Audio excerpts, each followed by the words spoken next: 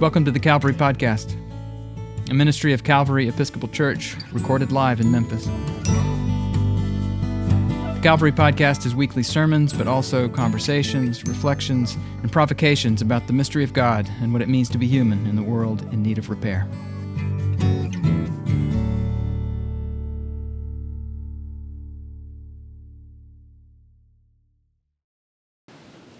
I don't know if this is exactly how it happened, but what I remember is that Bishop Stow, retired and visiting from Alabama, stood up in the large room at St. Columba, filled with exhausted teenagers, to preach at the closing Eucharist for Happening, a weekend retreat for high school students.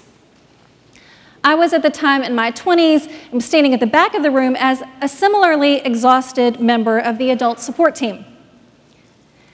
In my recollecting, Bishop Stow stood up, looked around the room, and said, "This is real," and sat down.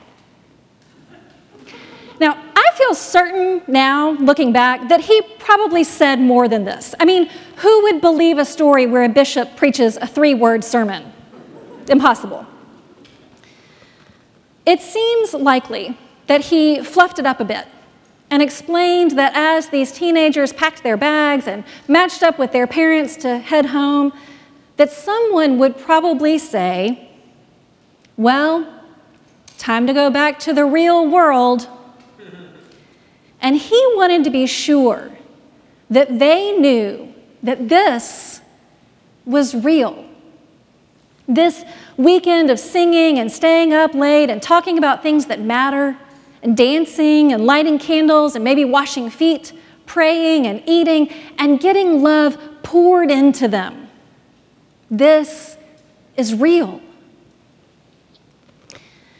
It's quite common, as it turns out, to be told that something is not real. I was told that I needed some real-world experience before I could successfully go to seminary, as if the first 20-some-odd years of my life had been completely imaginary, somehow not real. We pick up our kids from camp, or we get on the plane to return home from vacation, and someone quips, "Back to reality." But wasn't the rest and the beauty and the food and the strangeness of the place, wherever it was and however long it lasted, wasn't that real? Of course, it's not just the good stuff that we apply this duality to. We sit in stark and sterile rooms while doctors tell us jargony news. And a part of our mind says, "This isn't real. This can't be happening."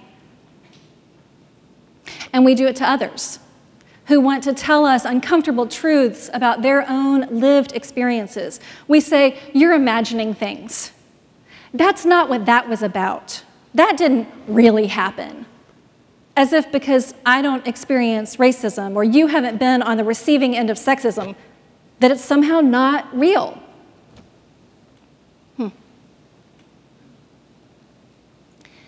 This is the Sunday when we talk about all the saints, how we are knit together in a mystical body, how there's a cloud of witnesses.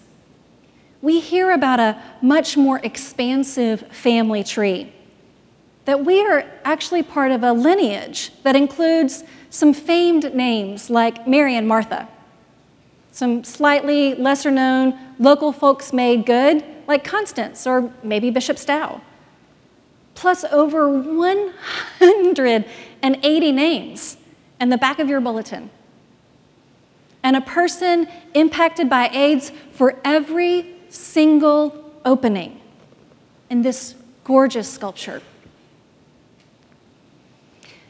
It's tempting to say, "Oh, but that's not my real family." That's as foolish as asking adoptive kids about their real parents. Or as ridiculous as suggesting that the friends who show up with casseroles and Kleenex are not also real family. This is real. This is our family tree. There's no denying the reality of our shared heritage. The proposal Old Bishop Stout offered those kids is on offer for us today. This is real. And not just all the true stories of our ancestors, of whom we are proud and chagrined in often equal measure, but also the other true stories we hear today. On this mountain, the Lord of hosts will make for all peoples a feast of rich food, a feast of well-aged wines. He will destroy on this mountain the shroud that is cast over all peoples, swallow up death, and wipe away the tears from all faces.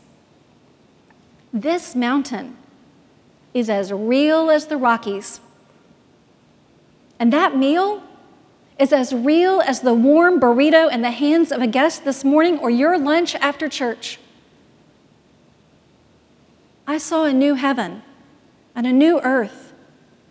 The home of God is among mortals, dwelling with them as their God, wiping away every tear from their eyes and making all things new. Now, we don't usually argue about tears being real. We know tears are all too real.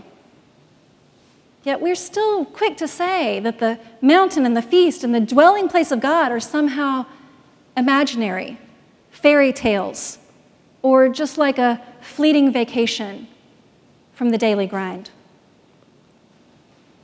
But it's actually all real.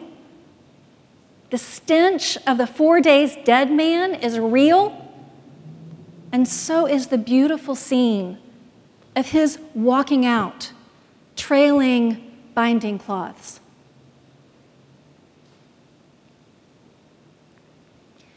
Writer Annie Dillard reminds me that beauty is not a hoax. Beauty is real. She understands, though, how tricky it can be to maintain this position. For her, it's not denial, it's simply forgetting. She writes, "No, I've gone through this a million times. Beauty is not a hoax. Beauty is real. I would never deny it. The appalling thing is that I forget it." Beauty is real. I would never deny it, she says. The appalling thing is that I forget it. Me? I suffer from both issues, denial and forgetting.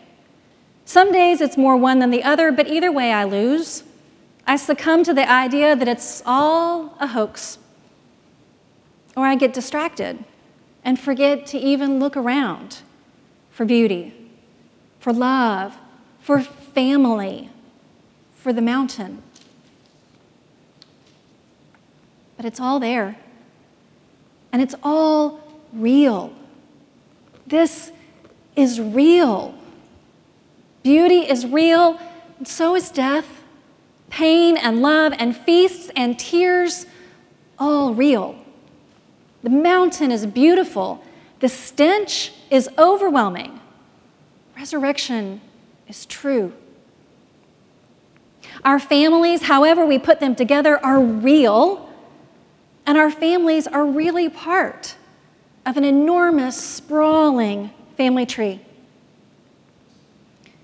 Weekend retreats for teenagers are real.